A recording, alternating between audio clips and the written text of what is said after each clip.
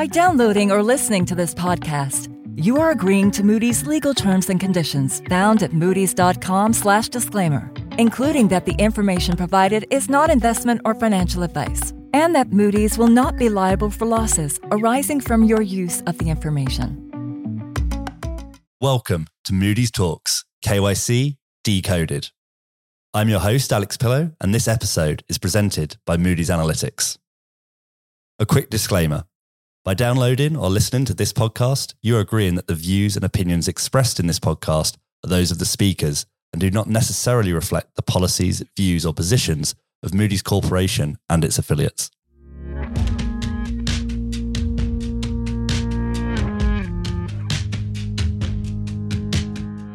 So we've heard about the risks, about ways to mitigate them, and how law enforcement thinks about crypto.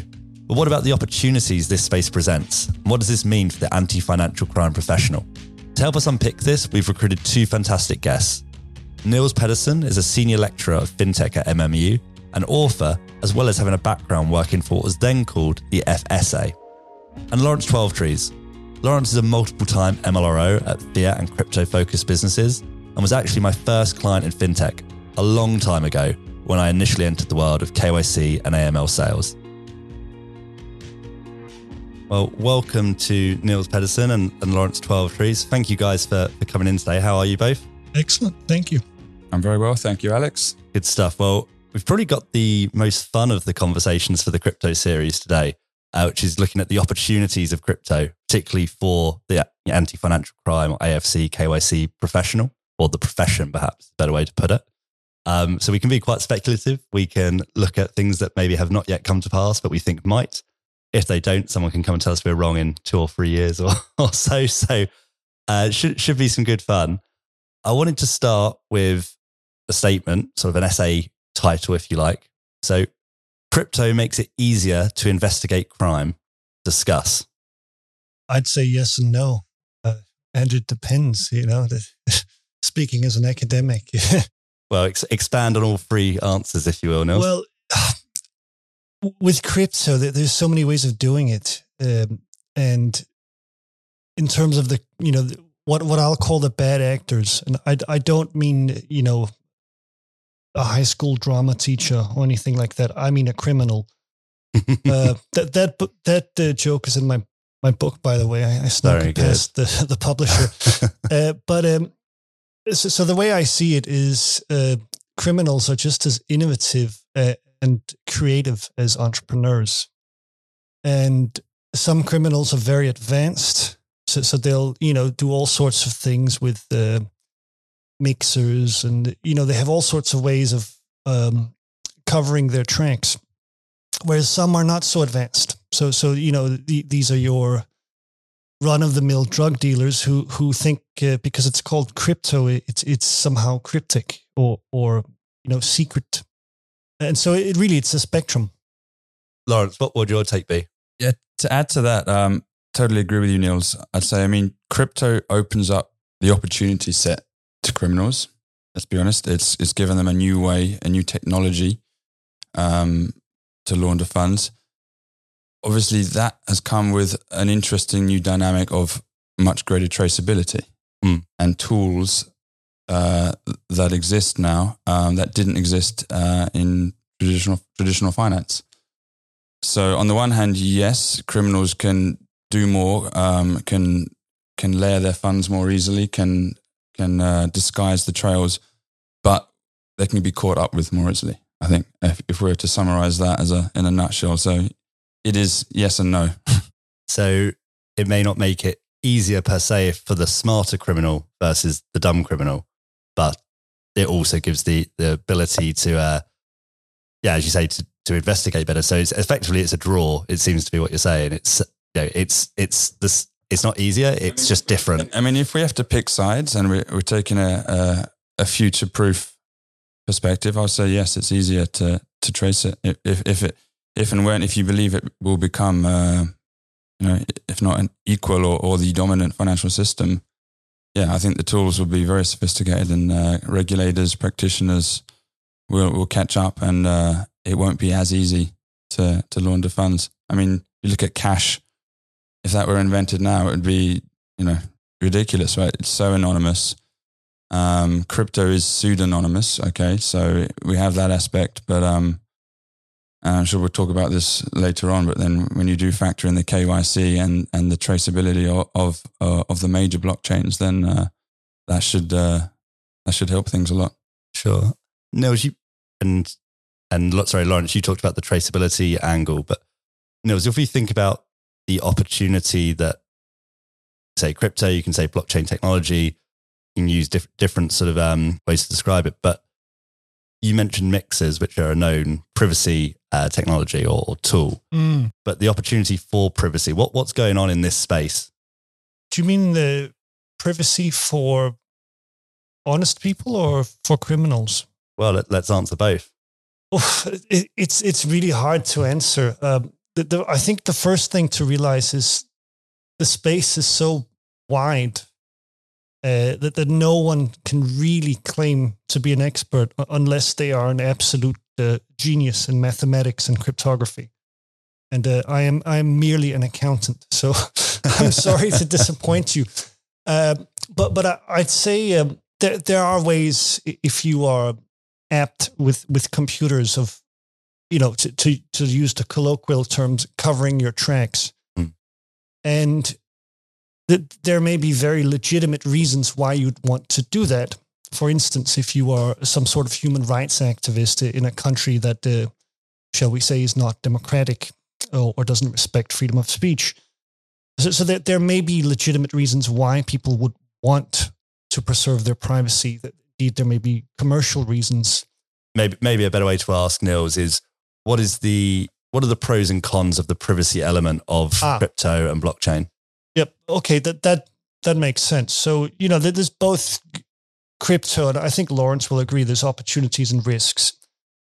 So on one hand, if we look at a blockchain system, one of the main aspects of it is that in theory, it's transparent.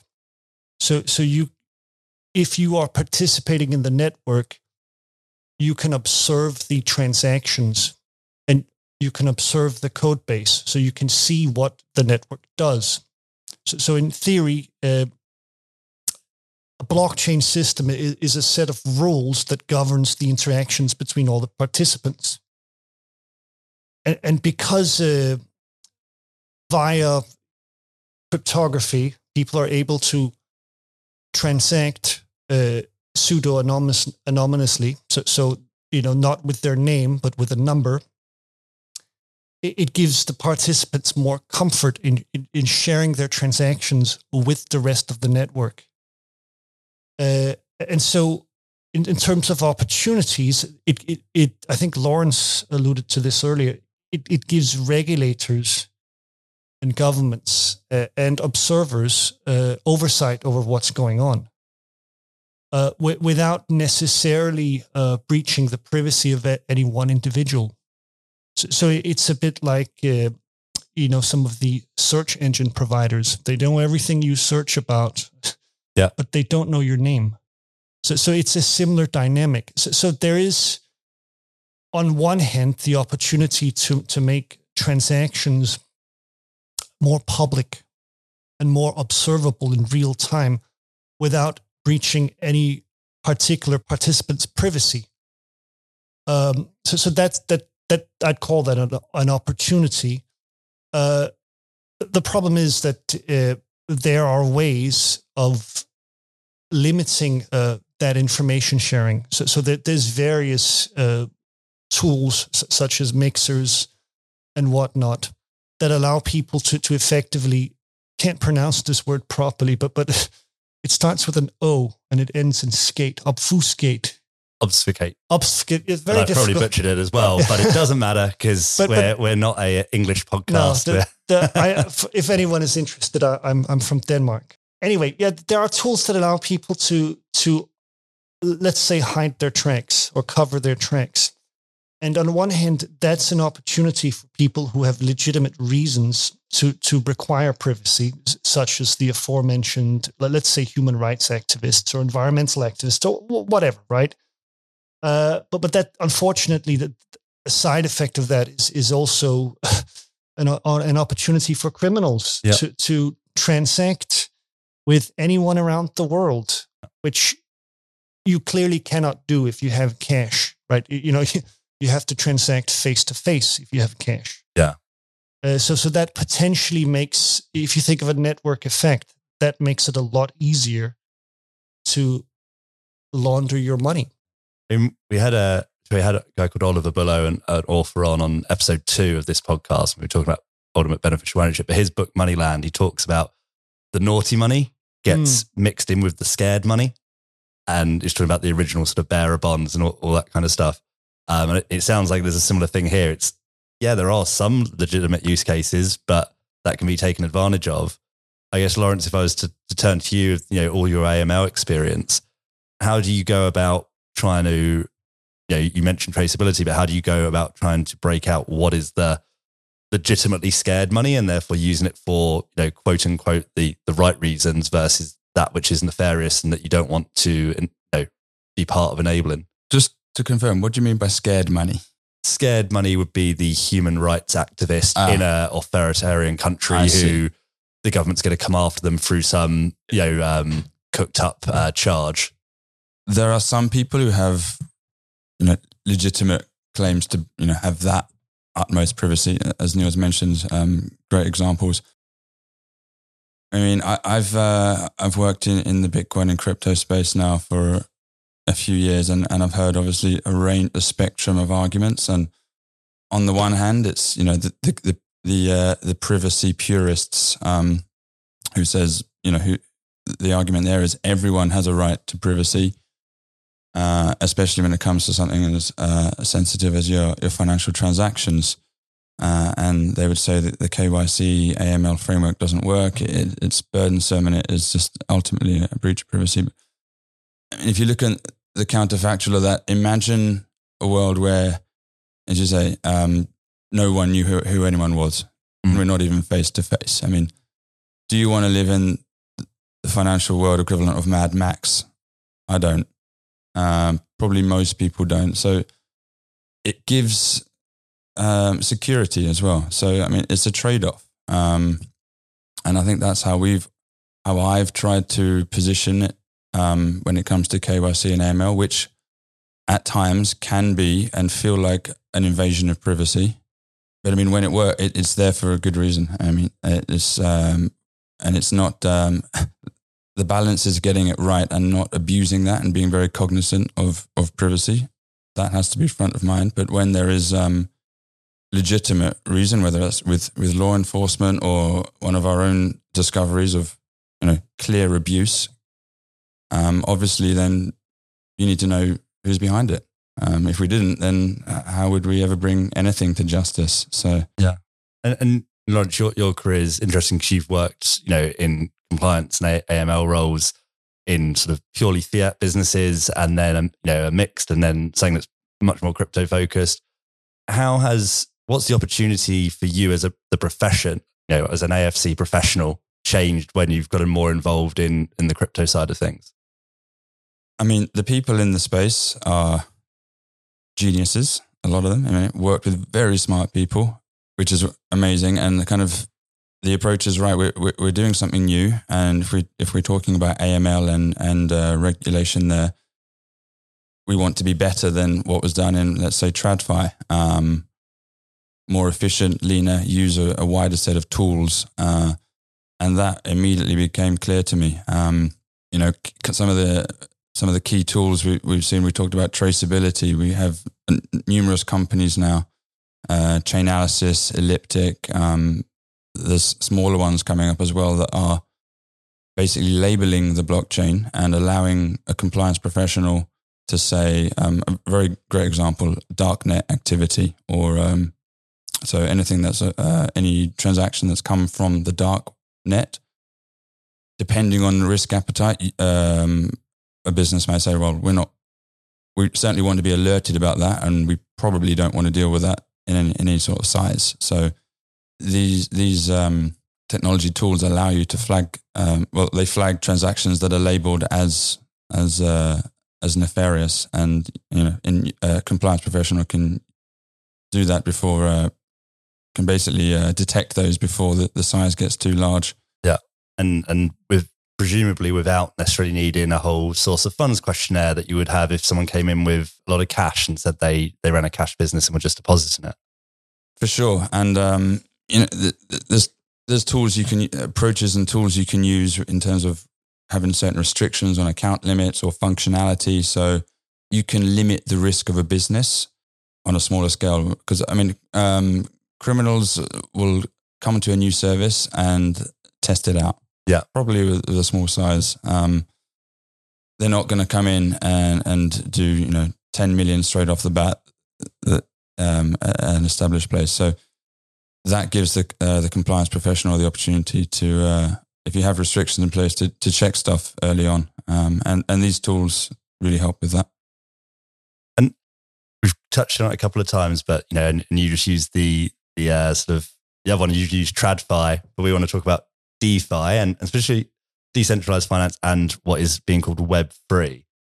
Niels, would you maybe to give us a little bit about what's going on in that space in general and what that would mean for society? And then Lawrence, I'd love for you to sort of, as Niels gives us that insight, sort of think about what would that mean for KYC, and we can just have a discussion. Okay, well, I think the first thing to say is that in 5 years from now, that there'll be another buzzword we're talking about. And, sure. And 5 years ago, people were talking about crypto and blockchain. Now they're talking about NFTs and DeFi. And so if you're in the technology space, there will be some sort of buzzword or acronym that comes along. But really what we're talking about is the progressive disintermediation and decentralization of financial services. And that's been going on for some time. So once upon a time, we used to talk of neobanks, then platform banking as a service, fintech, and really DeFi is putting that trend on a blockchain. So allowing people to essentially use blockchain technology to transact peer-to-peer. Okay, so that would lead to sort of reduced fees, reduced need for, as you say, those intermediaries. What sort of opportunity does that create? Like, why do that other than to save a little bit of cost? Well, in some instances, it's quite a lot of cost. So according to the World Bank, the average cost of sending a remittance between, let's, for lack of a better term, let's call it the first world to the third world, the cost of that is something like 6%. Right. Which is clearly a lot of money if you're sending a payment home to support your family. And so if people are able to transact peer-to-peer, by cutting out the intermediaries and thereby the implicit cost of arbitration, auditing costs, all manner of transaction costs, you can free up quite a bit of capital that'll go into people's pockets. And there is evidence from this. It's not quite DeFi, but it's almost there. And it's with the use of basic mobile technology, so 2G phones in Kenya, allowing people to basically send each other money via text. And there's some studies that suggest that that's lifted 2% of Kenyan households out of poverty. And so reducing transaction costs at the margin does increase financial inclusion. It does open up the financial system. And if you would imagine that, well, we're here in the UK, we can quite easily invest in UK businesses. But what if we could invest in a Kenyan farm, for instance, or a Mongolian startup, but with a click of a few buttons? Suddenly, by making the capital markets global, they become more liquid. And in theory, that should open up more, shall we say, investment opportunities for us here in the Western world, and in emerging and developing economies. That opens up access to capital, and hopefully that facilitates economic growth. So there's be more transactions, less intermediaries, more investment opportunities from more different groups of people. So, Lawrence, what would that mean if you're thinking from a KYC perspective or a KYC professional perspective? There's no central body where that bank is regulated or that business is regulated, but it's going from Nils to the Mongolian startup. How do we ensure that the legitimate money isn't getting mixed up with some nefarious money for a illegal arms deal or a bribery payment that's been sent from one 2G phone to another? So how do you think about that? I mean, firstly, I think the points Niels has raised are completely correct. The financial inclusion aspect of cryptocurrency, Bitcoin being the first, and if we go further along the spectrum into DeFi and other things, is huge. It's opened up the financial world to people and areas that just didn't exist before. And I think traditional banks would have simply turned down business because the KYC costs were too onerous, the compliance costs were too onerous. I remember speaking and speaking to colleagues in the banking space, and they talk about de-risking. So you just go into, when it came to a KYC refresh, it would be simpler and less costly to simply just deny access, which doesn't sound like a right approach, right? Obviously, you might, within that, there might be some legitimately, or shall we say, risky, illegitimate business, but you're probably turning away a lot of legitimate business. And that is the challenge. I mean, I think to answer your question, revert to the core principles. As if you're a regulated business, who is your customer? Is it a man in Kenya starting up a farm, or is it a business here investing in that and going through the proper channels? Who are they? If they're making an investment, where have those funds come from? Getting comfortable with that, making sure it makes sense. I think the challenging in the digital asset space is that quite a few people who otherwise would not have been have become quite rich, quite wealthy through speculation, through other investments, and whether they're an early investor in Ethereum, or have they converted ill-gotten gains into crypto assets, thinking they'll be able to distribute that more easily. That is the challenge, and that is a real challenge. And again, it's a combination of art and science, using the tools of traceability, and traditional tools for KYC, and basically, does it make sense? Does it make commercial sense? Could we justify this? My acid test is, if an auditor came in and we have a kind of exotic client, could we explain through the case file, explain the reasoning, explain the checks we've done, and say, this is why we think it was a correct decision? Sure. And that's from a company perspective. In the peer-to-peer instance, where you don't have that, what we would think of as a regulated entity today, I guess sort of the question is, how do we, as a society, as particularly if you think about the focus at the moment from governments around the world of making sure only the money we want to move is being moved, how do we keep control of that if there's no institution?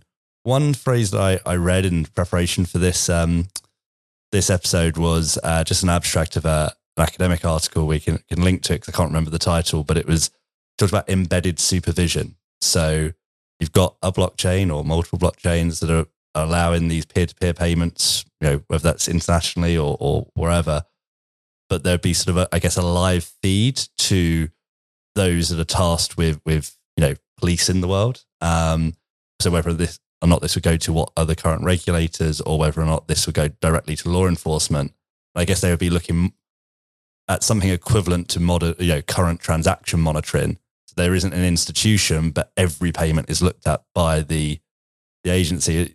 Does that make sense to you, Lawrence? It's to me, that seems like a way, way off. I mean, regulators are just getting their heads around the technology here. Sure. I mean, we've seen law enforcement get comfortable with some of the Block Explorer and the traceability tools.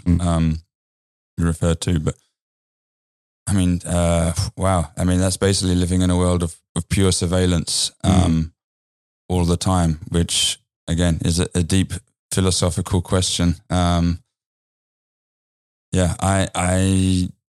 I'd hesitate to say whether that is possible or even the right way to do things in terms of having a central body of surveillance, because I guess that brings into question what principles are they going by? Sure. How are they doing the correct job? Opens up a myriad of questions. Niels, I'd be curious to hear yours from an academic perspective. Well, actually, I think you said it yourself earlier that you spoke of compromise. You mentioned the Mad Max anarchy, complete anarchy, that scenario. And everything is a compromise between anarchy and extreme authoritarianism, right? Mm. So if you want to live in a society with zero crime, just move to North Korea. I do apologize to any listeners from North Korea. I do not intend to offend them, but that is a society where the law is vigorously enforced, right? Very harshly, right? And they have, surprise, very little crime. And I think every society is a spectrum between that and anarchy. And clearly here in the UK, we fall somewhere in the middle of that spectrum. We're a reasonably law-abiding and liberal society. And I think that, frankly, I'd rather live here than at either of the two extremes. Sure. Well, back to you, Lawrence. I have some ideas, but I mean, if we take that a step further, that means pure surveillance of the let's just simplify and say Bitcoin won the race. Sure. And there was a surveillance mechanism of the Bitcoin network. I guess is that being done on a country by country basis or an international basis? Because then that, we've already seen that different regulators take a very different approach. As Neil said, I mean, would you rather live in North Korea or somewhere in the middle, or a Mad Max state? I mean, if we trust our institutions, and I think that is a big reason why crypto has come up, is because there has been less trust in big centralized institutions. Well, then in theory, you should trust the government and regulators to do everything perfectly. Where there is distrust, or perhaps the thought that they haven't done things as well, and this is kind of the spirit of this new financial system that's being created, is we can do better. Yeah, I mean, it's interesting because we're saying in the DeFi example, in that world where if everyone was a good actor and it allowed us to invest in businesses around the world, brought everyone in, that sounds great. But we know there is a bad actor element, and therefore our current way of trying to keep on top of that is having intermediaries. But if you get rid of the intermediaries, who's doing the KYC, the AML, the AFC? So does it go to when we talked about this in episode or part 2 of the series with Tom and Craig, and saying, well, does the person that writes the DeFi protocol, the person that writes the code, did they become accountable for what happens on it? Essentially not, because who are they? Sometimes they're pseudonymous. Sometimes it's open source. So does each person just become responsible for the transactions they do? But then the only way to enforce that is to have someone being able to see, the risky things going on or the patterns going on. But as you said, you don't want to have complete power, because we know. Yeah, I mean, the reality is I think it's going to evolve, and how I would like to see it evolve is into a cohesive ecosystem, and I can speak from experience working with law enforcement, regulators, private enterprise together with a common set of, ethical standards is a good setup. And maybe the embedded transaction monitoring is an element to that. Depends how it's deployed, if it's effective, and if that can generate leads for law enforcement at that private enterprise. I mean, no company wants to receive information that they've been party to laundering billions of dollars of international human trafficking, right? So, I mean, we hope not. Maybe some previous actions suggest otherwise, but no. So, I mean, that's how I think we should approach it. As you say, it's always about being in the middle. So I think I'm deliberately trying to push us into areas just to explore this for the point of this episode. But sorry, Neil, so this idea of embedded supervision. So I am speaking as a former regulator here. I used to work at what was then called the Financial Services Authority about 10 or so years ago. And this idea that, that regulators and law enforcement will be monitoring everything. The way I look at it is it's essentially a way of them making the best use they can of their limited resource base. Right. Because if you are any regulatory body or law enforcement agency, you have to employ lawyers and accountants and various other skilled professionals. And the number of them you can employ is limited by your staff budget. Yeah. And so you're in a world, you put yourself in their shoes, you're in a world where technology is becoming increasingly ubiquitous, increasingly complex. And so you turn to technology in the hope that you can make better use of your limited staff time. Yeah. So that's, you can call it, embedded supervision or reg tech or whatnot, but it all means the same. It means, how can we save staff time? Yeah. And thereby make our regulation of, let's say in the example of, what is now called the Financial Conduct Authority, how can we make supervision of financial services more effective and efficient? Yeah, that's a really great point. That this embedded supervision term that I've come across online effectively could, you say, could be called RegTech. And what was the point of RegTech? Because fintechs wanted to do KYC faster than it had ever been done before, and other parts of KYC AML, and they have done. That's a big part of their marketing, right, Lawrence? Is get onboarded in 2 minutes or 3 minutes. Indeed, yeah. It's regulatory evolution, I suppose. I mean, when you think about it, the AML laws that required businesses, private enterprises who otherwise probably weren't worrying too much about, illicit activity and anti-money laundering, they said, right, you are now, the eyes and ears have been extended and you have to do this because resources are limited, of course. And, as a society, we should all take ownership. Maybe now with the technology evolving, regulators could say, well, okay, you don't have to do as much monitoring. We'll do some if they have the tools to do so.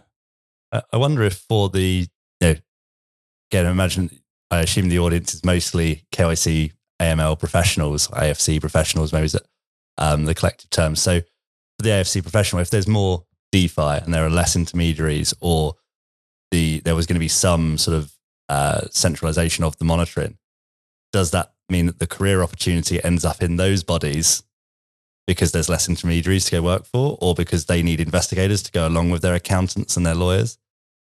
That would be an interesting thing to sort of play out. Maybe not going to happen over the next couple of years, but maybe over the next 10. I think the AFC professionals, you say, there will be plenty of opportunities in the future because, yes, technology is opening up, it is taking away some aspect of human jobs, but just look at DeFi now. That's just coming within the regulatory perimeter. And we need humans to figure it out and be able to deploy the technology appropriately. That's step one. Those that understand it, I imagine, will be highly sought after. And there's very the few. Next couple of years, yeah. Well, it's perennial because technology is always evolving, and society, the economy is becoming increasingly digitized, so therefore more complex. So there will be plenty of, and by the way, criminals are still going to try to do crime. So for those of you listening in the audience, the future is green for you career-wise if you're able to marry your expertise in, let's say, KYC with an understanding and a deepening knowledge of a technology. Sure. If you were to play forward, so I asked the question in part 2 to Tom from Elliptic and Craig from the NCA, like, what do you think will evolve over the next 1 to 3 years in terms of risk mitigation, in terms of enforcement? could I ask you the same question, but both of you, but let's move it out to maybe a 10-year horizon. So you'll probably be wrong. Let's be honest. 10 years is too far for any of us to see forward. But by that point, we will have all moved on and no one's going to come after you for it. So feel free to take a 10-year prediction, Alex. That's very ambitious. Take a free shot. What do you think we're talking about the opportunities that have been presented for society, but also for anti-financial crime. In 10 years, what could you imagine the landscape being? Well, before I answer that question, I would invite your listeners to look in the news archives of The Guardian and search for the year 2000, 2010, and 2020, and look at the kinds of predictions people come out with before the end of every decade, and then compare them to what actually happened. There are some wild ones in there, but in terms of, let's say more broadly, because I'm not a KYC professional, I think that there'll be more space for like tethering of, so we have all these companies, large institutions with many different systems. And so one of the challenges, behind the scenes, we'll be getting all these things to tether and work together more efficiently. So I see that as a trend. I see increasing automation. I think the next, let's say up until 2030, it'll be the decade of the kind of, broadly speaking, the financial services and risk professionals. So I'm speaking very broadly here. So everyone behind the scenes, it'll be their decade. So it'll be about making let's call it, the institutions, the machines run better. Okay, so that middle and back office is going to be revolutionized. That's where the action is. If you look back in the 80s, 90s, it was all about the front office. I think the next decade will be about as you say, the middle and back office, and optimizing those and making them run better. And Lawrence, I mean, you've done some of this, right? Working for fintechs, you have done KYC differently to how those in traditional institutions will have done it. Certainly less siloed. I've had the chance to work with you on some of it over the years. But again, maybe if you play the clock forward to 2030, as Niels says, do you have a prediction of what that reg tech stack might look like for an AFC professional? I'd love to say that we'll completely revolutionize what it means to be KYC'd, and the process of uploading multiple documents to multiple entities all the time, with differing, information security practices, those days would hopefully be gone. I don't know if it's 10 years, but, and I'm not the first to make this prediction either, but I think a lot of KYC professionals it would resonate with. So having a digital identity on the blockchain, that basically if you sign up to a new service, it requires your signature. Okay, submit. And, that would simplify things a lot. It would be encrypted. Now, how and exactly how we get there, and whether it's a combination of private enterprise, government, who knows? Not many people. It's a brave road to go down. But that would be one aspect. I'd like to say that would be prediction number one. Okay. Well, the nice thing about predictions, you don't actually have to go do them. Just predict. Just predict. Yeah. I mean, if I get a chance to work on something like that in the future, I would also love to do it. I mean, the other thing is we'll see DeFi and crypto, digital assets are a new phenomenon that potentially young people will have grown up with, just as we grew up with technology, or the kids who grew up with mobile phones. You wouldn't think twice about that. Yeah. They would be very comfortable using digital assets. Now, whether it's a Bitcoin only or a much smaller subset, or we still have a huge range of coins offering different financial services, I do think that's only going to grow from here as new generations come in and just get very comfortable with that. And regulators will have to adapt, as we are already seeing. So guys, just as we wrap this up, we always like to leave the audience with some recommended resources. So, Niels, if I start with you, is there anything you've read, watched, listened to that you have found really, really helpful in learning more about? Absolutely. So I'm going to give perhaps a resource that people are not expecting. But there's plenty of good stuff written about crypto and blockchain and whatnot. But I'll go a bit left field. There's a book on systems theory by an author called Donella Meadows. It's called Thinking in Systems, a Primer. And I feel more than anything that book has really helped me understand society, economics, business, things like that. So I'd recommend that. I can certainly send you the link. We'll put it in the show notes. Other than that, if people in the audience want to learn more about crypto, just go to any kind of website such as CoinMarketCap and look at the main cryptos and download their white paper and try to understand what's going on. That's what I say to my students. You don't have to understand all of it, but as long as you learn a little bit, look up what all these terms mean, try to mind map it out, and over time you'll build your knowledge base, and you will become a lot more valuable in the labor market as a result. Sure. And Lawrence, how about you? Is there anything that you found particularly helpful especially when you entered the world of sort of crypto, that has been a resource you've pointed other professionals to? I mean, I worked very closely with Elliptic, who are one of the main players in blockchain labeling and tracing, and it's very useful to look at some of their publications. I think some of them are publicly available. If you do work for an organization, then putting your corporate address and or ask your compliance officer, I'm pretty sure they'd happily give out some materials to explain the risks and the financial crimes we're seeing on the blockchain. And generally speaking, in this space, if you can, obviously you need to understand the regulations, but if you can use the tools and you understand the basics, and use a block explorer, understand what a transaction hash is, and think like a criminal. We always said in the compliance team, if you can do that, you'll be really valuable, and you'll probably find it quite a fun exercise to do, as long as you use your powers for good. Yes, with great power. One final plug, because Niels was too polite to do it. You do have a book, don't you, Niels? So Financial Technology, Case Studies in FinTech Innovation. I know you're writing another one as well, but I will say people should go and get that because you're too polite to. Thank you very much, Alex. I appreciate the plug.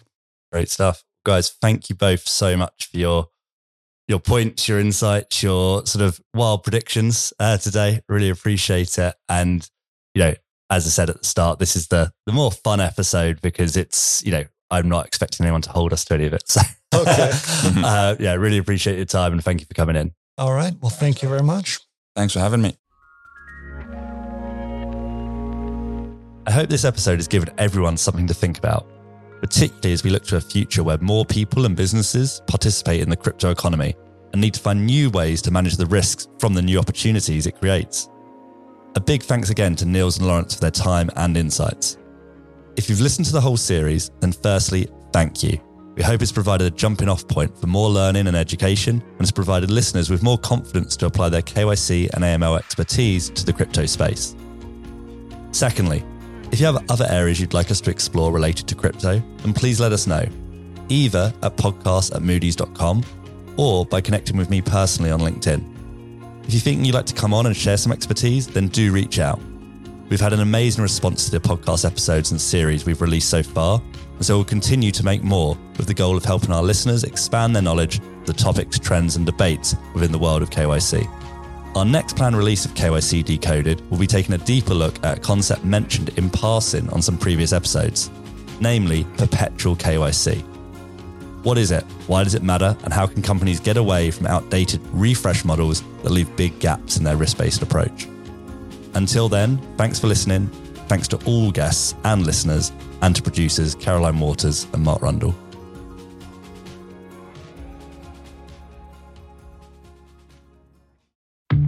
Thanks for listening to this Moody's Talks podcast. To find out more about the topics discussed, please follow the links in the show notes. You can check out other Moody's Talks podcasts by visiting moodys.com slash podcasts.